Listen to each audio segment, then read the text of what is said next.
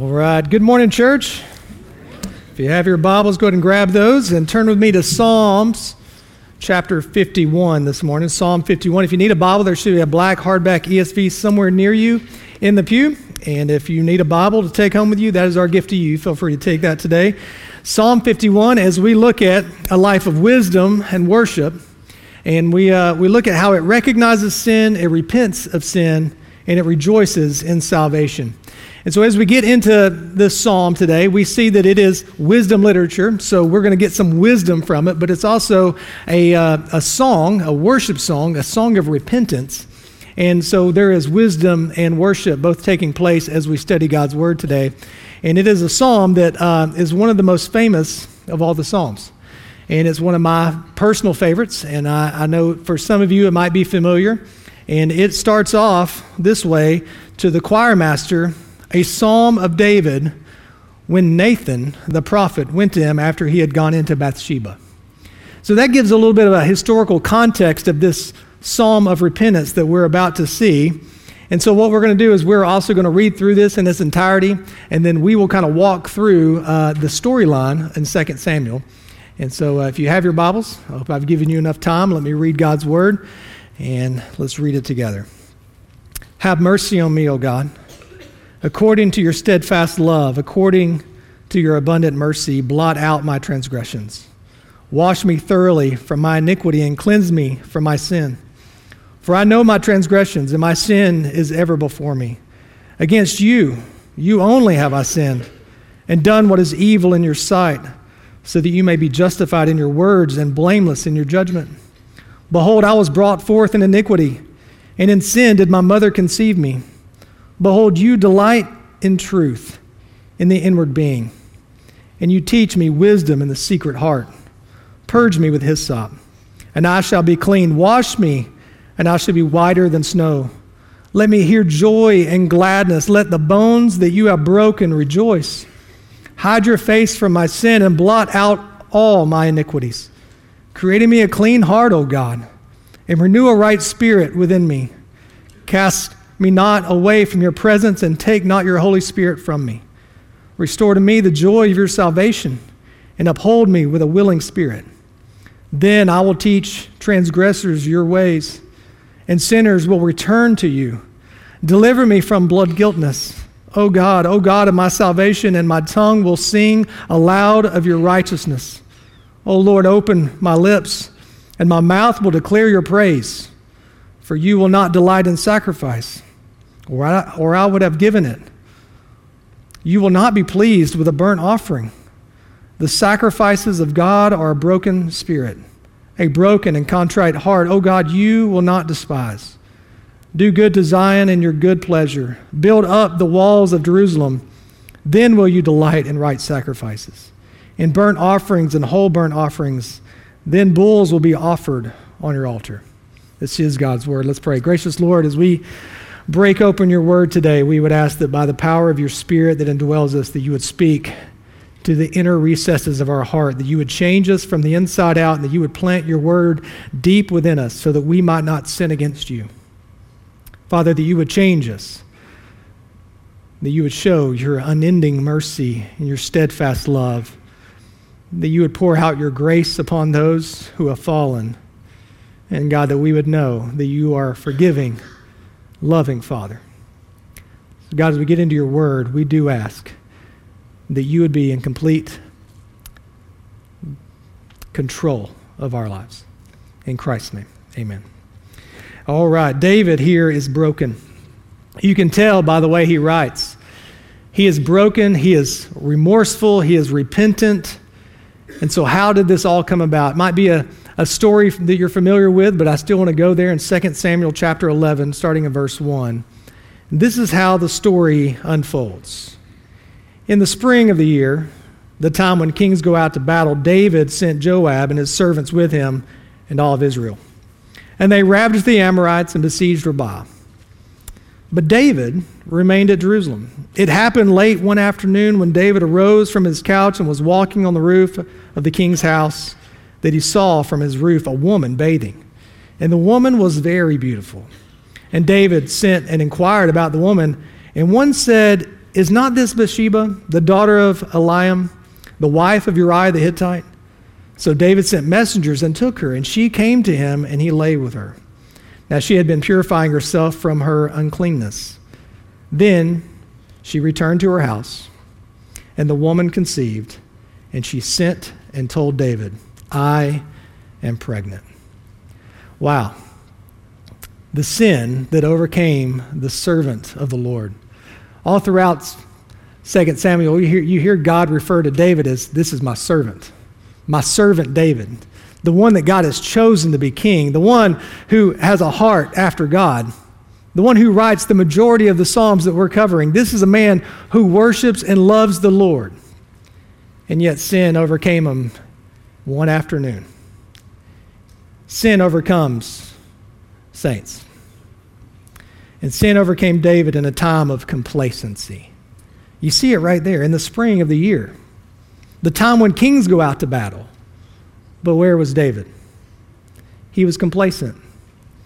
He had kicked back. He decided that he didn't need to go this time, and so he was not where he was supposed to be.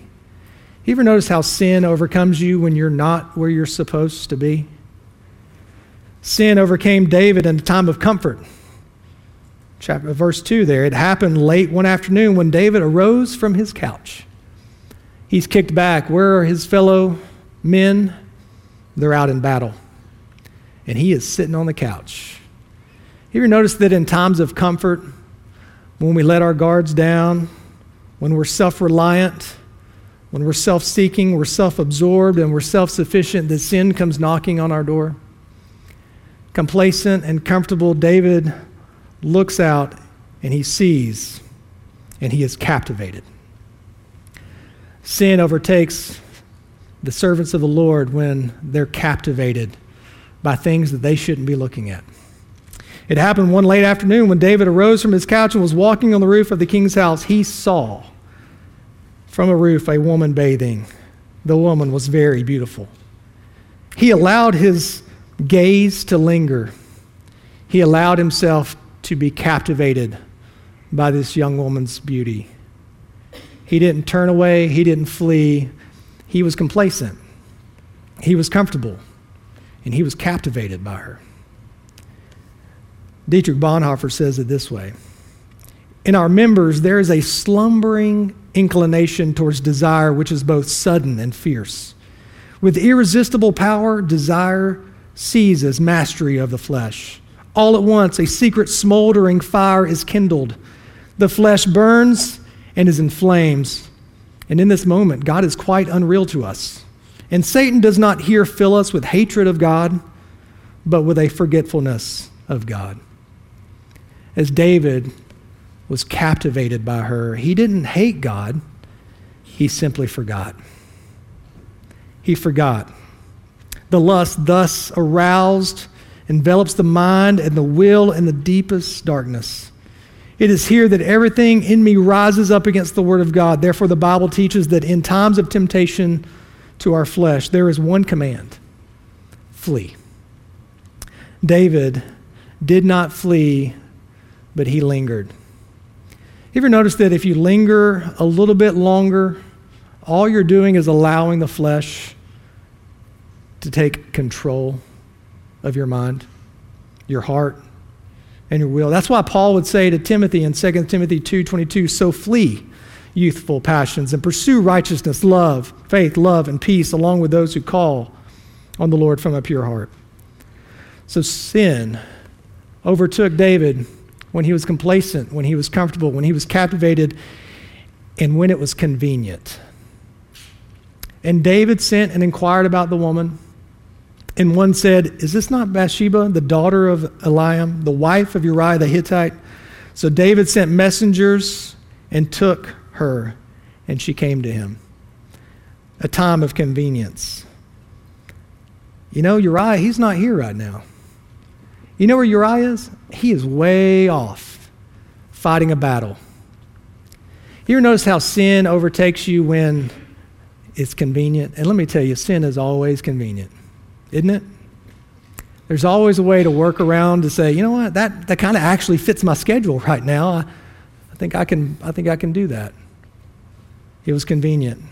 And what happened is sin caused David to overlook others and to elevate himself. You know that's what sin does? Sin causes you to overlook others and elevate yourself. Because who is Uriah? Uriah is not just some obscure person in town. No, he's actually one of the mighty men of David. He's a mighty warrior. He's one of the top 30 warriors in all of Israel. He has helped David all this time. They have fought side by side. He is a brother in arms with him. He is somebody that he knows. You know what? I'm going to overlook the fact that that's my friend because my flesh right now is telling me this is what I want. There are times when we are overtaken by sin because we will overlook others, even those that we know and love and care for, because our flesh is telling us that we need this. That's exactly what David does. He overlooks others and elevates himself. So she comes to him and she says, "Hey, I'm pregnant." All right, plan A. Let's bring Uriah back. His wife's beautiful. You know, we'll let this play out. No, Uriah, he's such a good guy. I'm not going home to sleep in a comfortable bed with my wife when my fellow soldiers are out there in battle. All right, plan B. Let's get him drunk. And then we'll just see what happens. No, falls asleep on the front porch. Okay, plan C. Here's a note. Take it back, give it to Joab. The note is your death sentence that you have no idea about. Put Uriah at the very front of the battle, where it's the most fierce. And when he's out there, draw everyone back and leave him alone. And allow him to be struck down. You know why? Because I have elevated myself and I have overlooked others, so much so that he's now an obstacle in covering up my sin. But having sorrow for sin due to the consequences is not repentance. It's just simply regret. I think David regrets what has happened, and now if I can just cover it up, it'll be fine. That's not the case. Even in Exodus chapter 9, as the plagues are coming against Egypt, Pharaoh says this in verse 27, "Then Pharaoh sent and called Moses and Aaron and said to them, 'This time I have sinned. The Lord is right, and I and my people are wrong.' But," verse 34, "when Pharaoh saw that the rain and the hail and the thunder had ceased, he sinned yet again, and he hardened his heart, he and his servants." Here's what we see a lot of times when we are remorseful and we regret sin because of consequences, is that as soon as the storm is over, as soon as we feel like we've gotten away with it, we go right back to where we were. So if we are complacent in our affections toward Christ, if we are comfortable and let our spiritual guard down, if we are captivated by the things we know that we should run from, if we are making sin convenient to our schedule, we should not be surprised when consequences come. If we are complacent, if we are comfortable, if we are captivated by things that we should flee from, if we are making sin convenient to our schedules, we should not be surprised when the consequences come. So the end of that chapter, 2 Samuel 11, 26 and 27, when the wife of Uriah heard that Uriah, her husband, was dead, she lamented over her husband. And when the mourning was over, David sent and brought her to the house, and she became his wife and bore him a son. But the thing that David had done displeased the Lord. Oh, you think you got away with it? You think it's okay? You think that you were able to cover your tracks? You think that now everybody thinks that this is all good because you were able to work it out? But the Lord knows what you did. And if you were the Lord's, he will not let you get away. If you're the Lord's, he will not let you get away. Because covering up our sin is not the same as repenting of sin. As Hebrews 12:6 says, "For the Lord disciplines the one he loves and chastises every son whom he receives. We can expect our faithful Father to come after us because he knows. It reminds me of Galatians 6. As we get to this point in the story, a year probably goes by. The son's born. David thinks he's got away with it. Everything's fine. And then Nathan's going to show up with a story. Hey, I got a story for you. And he begins to restore David to a point of repentance. Galatians says this, Galatians 6, 1-8, brothers, if anyone is caught in a transgression, you who are spiritual should restore him in a spirit of gentleness. Now, I'm going to be honest with you. Every time I've read this, I've thought, ha, caught you. Anybody ever think of it that way? Or is that just me, just the sadistic person that I am? Ha, you got caught. Now let me restore you. No, the word here is overtaken. If anyone's overtaken by sin. So if anyone is overtaken by any transgression, you who are spiritual should restore him in a spirit of gentleness. Keep watch on yourself, lest you too be tempted. Bear one another's burdens, and so fulfill the law of Christ. For if anyone thinks he is something when he is nothing, he deceives himself.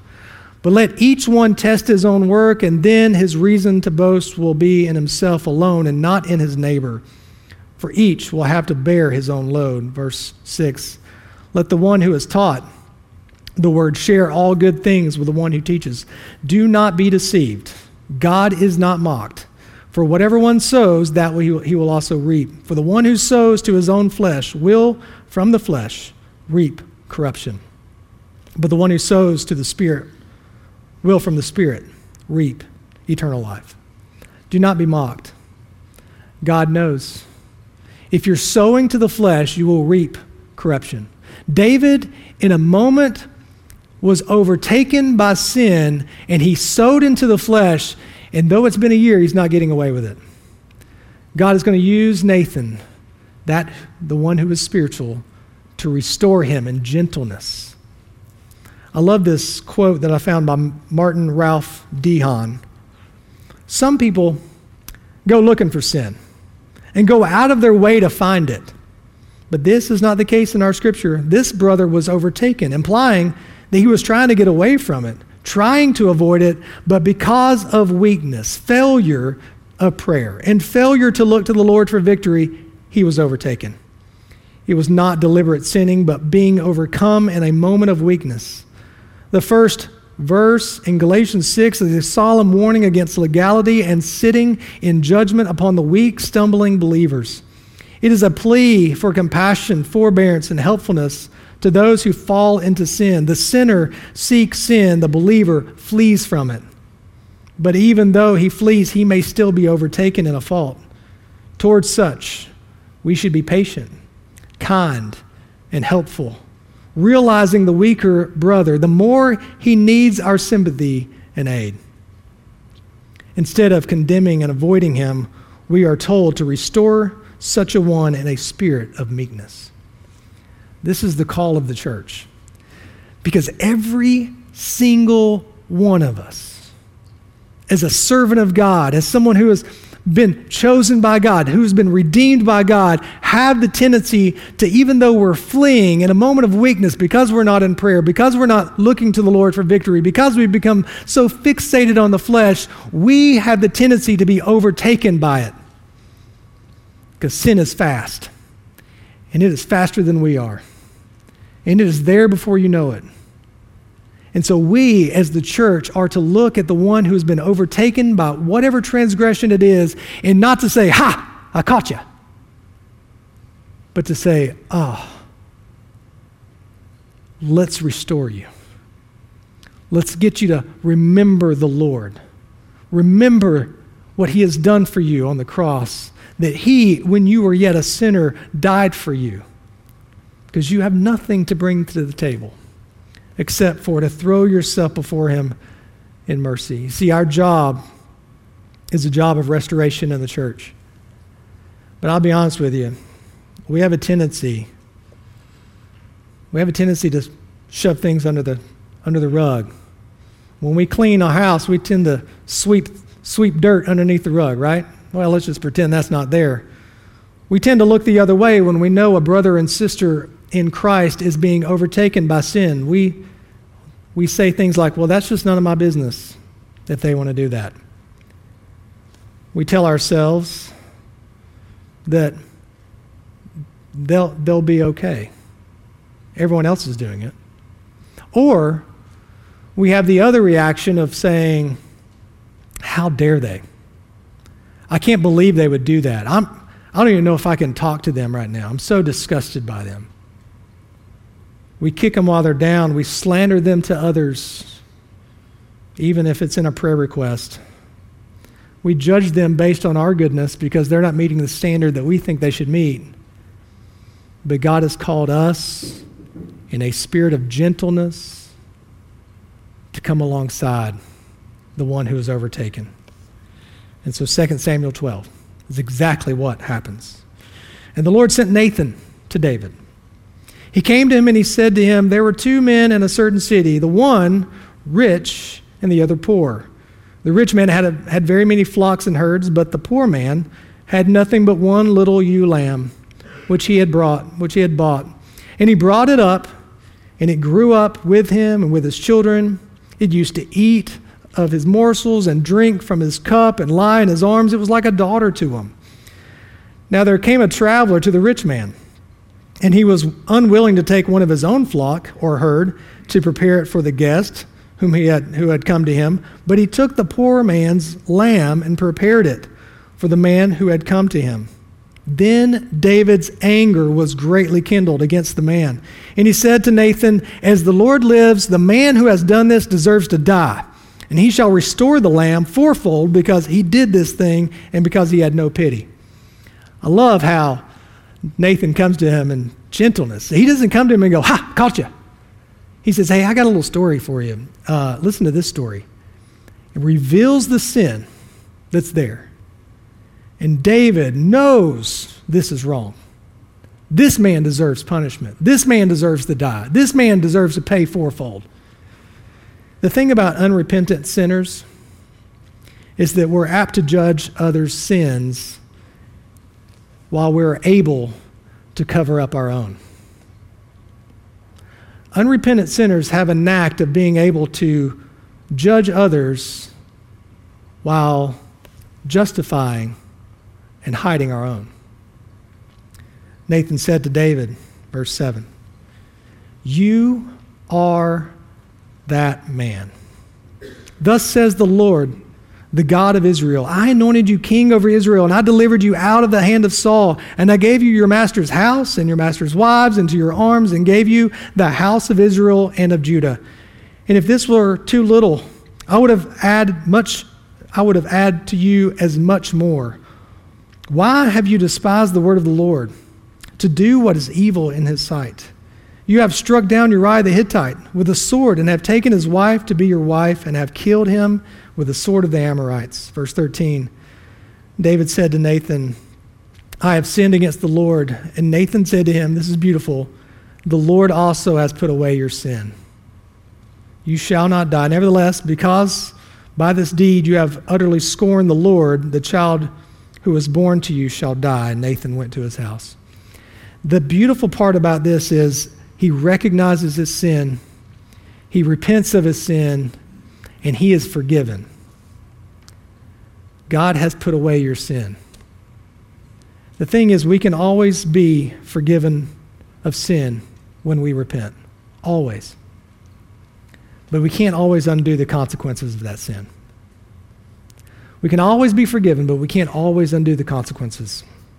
So as we get to chapter 51 here, that was the backstory, and now I just want to walk through this prayer with you, because if we are those who are overcome by sin, how do we respond in a repentant prayer?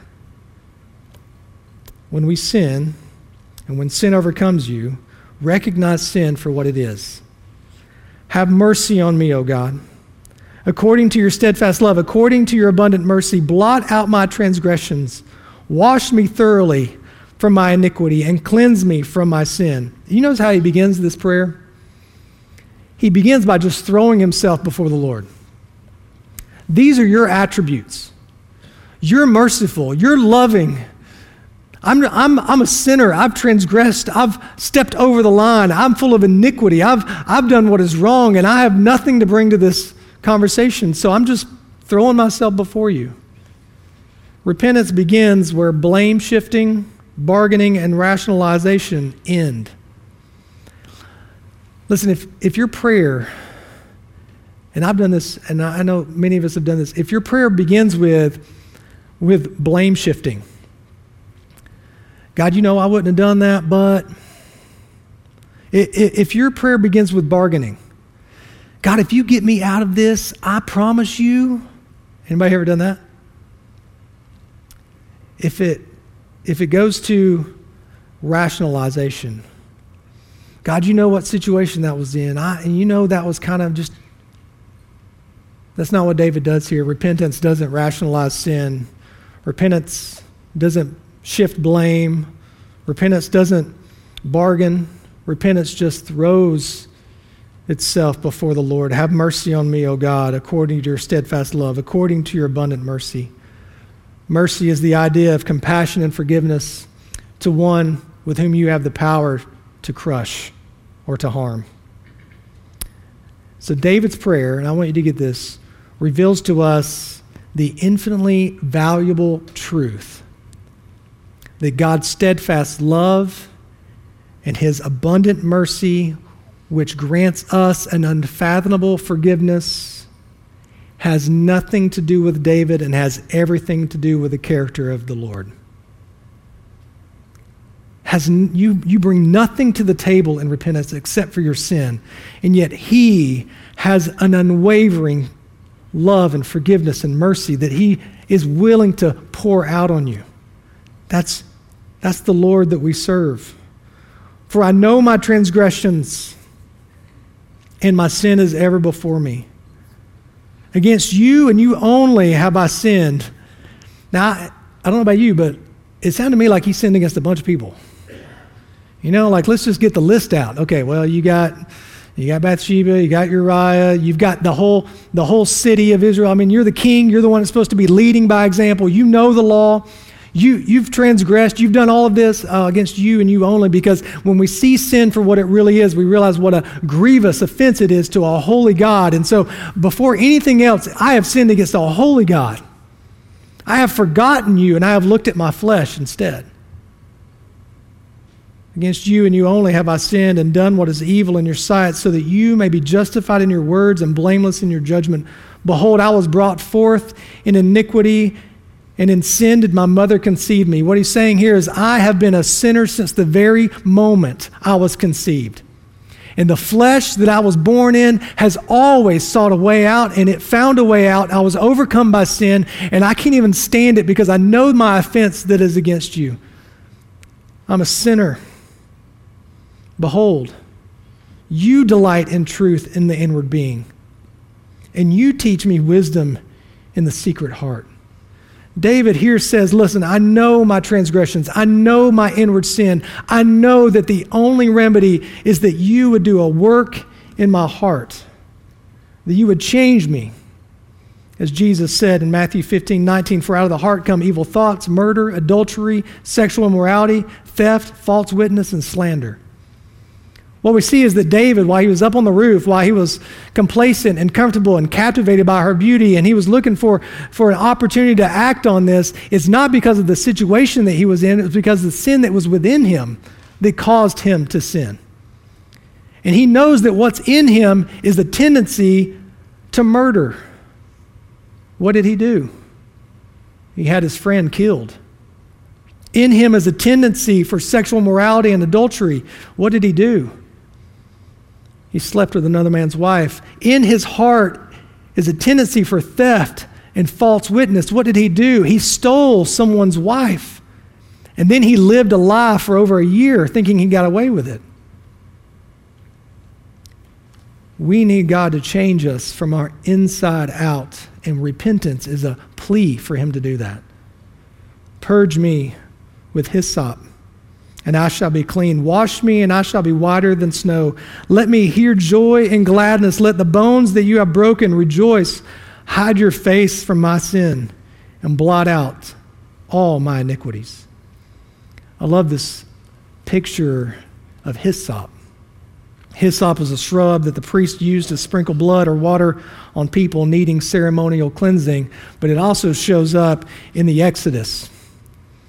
In the Passover, Exodus 12:22, take a bunch of hyssop and dip it in the blood that is in the basin and touch the lintel and the 2 doorposts with the blood that is in the basin. Listen, when the blood is applied to your life, when it is applied, there will be a Passover of your sins. And so David is pleading with him, listen, there is only one way for me to be forgiven, and it is by the cleansing blood, that you would pass over the sins that I have committed. I am wrecked because of this sin. Wash me clean. We have a far better cleansing than a hyssop branch that has been dipped in blood and wiped on our doorpost. We have been washed by the blood of the Lamb. The Lamb who comes to take away the sins of the world. When we recognize sin for what it really is, we fall on our knees and we say, wash me in your blood. Isaiah 53, the prophecy of this in 3-6, he was despised and rejected by men, a man of sorrow and acquainted with grief. And as one from whom men hide their face, he was despised, and we esteemed him not. Surely he has bore our griefs and carried our sorrows, yet we esteemed him stricken, smitten by God, and afflicted. But he was pierced for our transgressions. He was crushed for our iniquities. Upon him was the chastisement that brought us peace, and with his wounds we are healed. All we like sheep have gone astray. We have turned every one to his own way, and the Lord has laid on him the iniquity of us all. If you're overcome by sin, if it overtakes you, recognize sin for what it really is, and that your only hope of being clean is through the blood of the Lamb. Number 2, when sin overcomes you, repent of sin from a humble position. Create in me a clean heart, O God, and renew a right spirit within me. Cast me not away from your presence, and take not your Holy Spirit from me. Restore to me the joy of your salvation, and uphold me with a willing spirit. Create in me. This is a term that is going all the way back to Genesis, to create out of nothing. David here, for him to be right with God, he recognizes that I need to be a new creation. That if I have been in sin since birth, since I was conceived, if I am a sinful person in the flesh, the only hope I have is that you would create newness in me. That I would be a new creation. And that's why Paul writes in 2 Corinthians 5:17-21, therefore, if anyone is in Christ, he is a new creation. The old has passed away. Behold, the new has come. All this is from God, who through Christ reconciled us to himself and gave us the ministry of reconciliation. That is, in Christ, God was reconciling the world to himself, not counting their trespasses against them, and entrusting to us the message of reconciliation. Therefore, we are ambassadors for Christ, God making his appeal through us. We implore you on behalf of Christ, be reconciled to God. For our sake, he made him to be sin who knew no sin, so that in him we might become the righteousness of God. Oh, repent from a humble position, be made new, be created by him as a new creation, that he is putting away your transgressions. He is reconciling you to himself through his son, Jesus Christ, that while we were yet sinners, he died for us. This is a beautiful part of what takes place in regeneration of a heart, of a spirit, that he would put his word in our hearts. This is new covenant theology, that we would be made new. This is the prayer of David. It's not a prayer simply for forgiveness. It's a prayer that's asking for him to be a new creation. So a prayer of genuine repentance seeks for more than forgiveness. It seeks for renewal, reconciliation, and restoration. I want you to get this, because we so often say, I repented, and all we did was ask for forgiveness.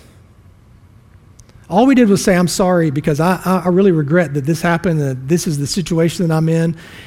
That's not necessarily repentance. Repentance is longing for renewal, longing for reconciliation, and longing for restoration in Christ. In Christ, we are cleaned. We are washed clean. In Christ, we are reconnected. We are connected back into a right relationship with the Father. In Christ, we are made complete. We are made whole. We are new creations that one day, when we reach glory, we will understand fully what He has done to make us new. Repentance is asking for that renewal, seeking it, throwing ourselves before the Lord.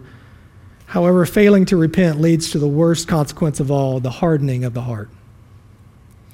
If we pretend like we got away with it, if we simply just say, I'm sorry, there's a tendency to repeat it over and over and over. Ephesians 4:17 through 19. Now this I say and testify in the Lord that you must no longer walk as the Gentiles do in the futility of their minds. They are darkened in their understanding, alienated from the life of God because of the ignorance that is in them. Due to their hardness of heart, they have become callous and have given themselves up to sensuality, greed, to practice every kind of impurity. As we go on not repenting, we are simply allowing our hearts to become more and more calloused to the sin in our life rather than softening our hearts to the change that God wants to bring into our life. Romans 1:24, therefore God gave them up in the lust of their hearts to impurity, to the dishonoring of their bodies among themselves. Hebrews 3:7 and 8. Therefore, as the Holy Spirit says, today if you hear His voice, do not harden your hearts as in the rebellion. Repentance is humbly softening your total inner being. That's the heart.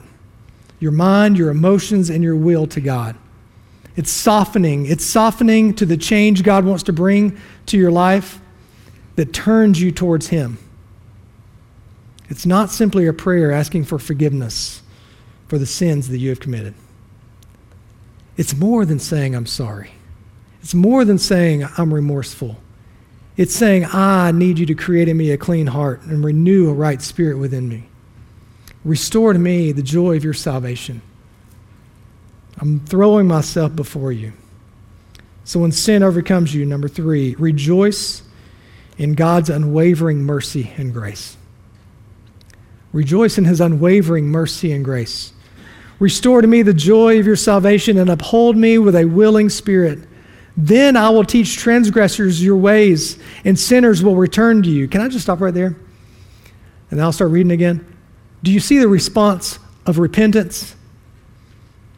The response of repentance is, I will use my story of redemption for others to hear about the good news of the gospel so that they too will confess their sin and turn to the Lord.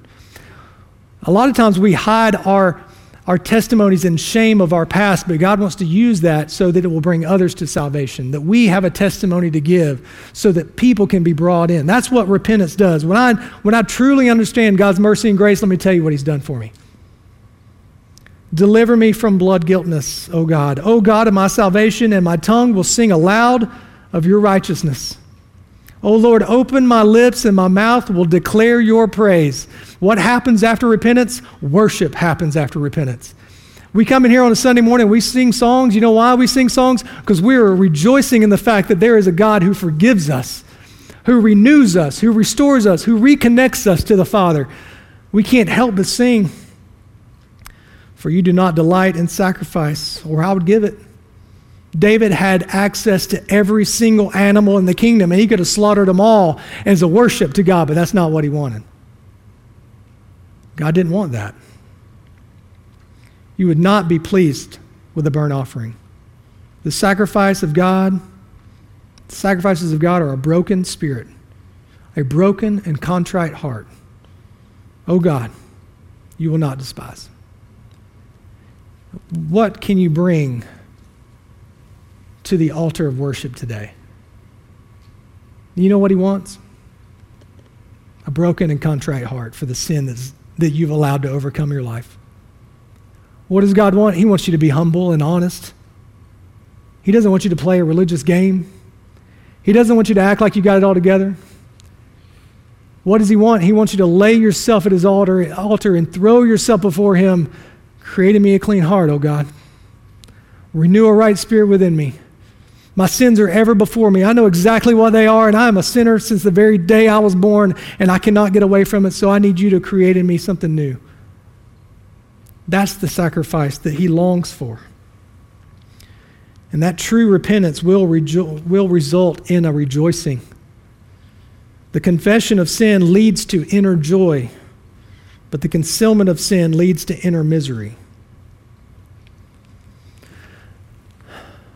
Is it true that some of us are here today and we're just miserable on the inside? Because we know that we're living a lie. Maybe like David, we've covered it up, we've got away with it. No one knows. God knows. Is it eating at you? Is it robbing you of joy? David doesn't just ask to restore his salvation, he asks to have the joy of salvation restored.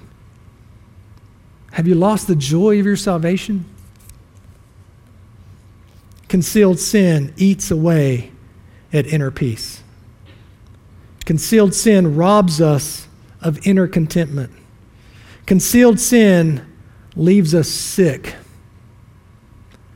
spiritually sick. And I love how James says this. James 5:13-16.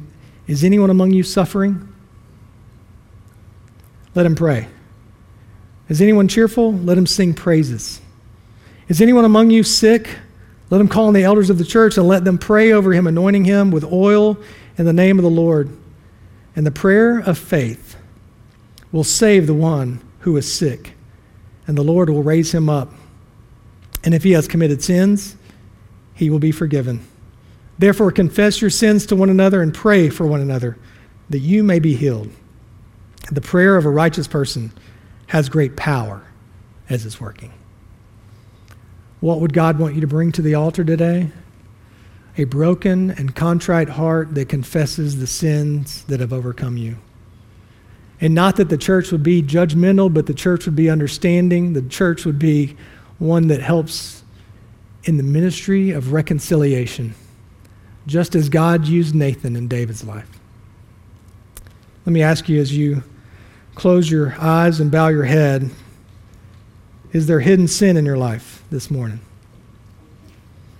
Are you carrying a guilt that is just eating at you, eating at your inner peace? Is the knowledge of your sin causing you to lose the joy of your salvation? Has accepted sin in your life caused you to have a calloused and hard heart?